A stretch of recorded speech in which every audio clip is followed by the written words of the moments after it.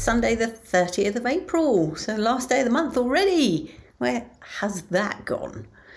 Anyway, I am preparing to go off and do a gig. I'm going to Farnborough again to do the Swan Pub open mic gig with the lovely MC. Actually, sorry, he's not the MC, but the lovely host, Ryan Murphy.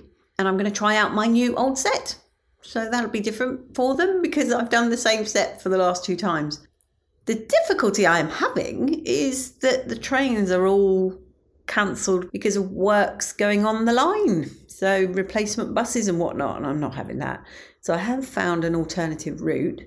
Let's hope I can get there. It doesn't mean I'm going to get home very late, which is why I'm doing the podcast early. Other than that, I had a very nice call with my friend, and another friend joined us, which was very pleasant. So we were catching up on all her news. And I have been getting into salad fingers. I'd never even heard of salad fingers until recently. Stumbled across it on YouTube. Oh my goodness, David Firth, you're weird. You're very strange. But I love your work.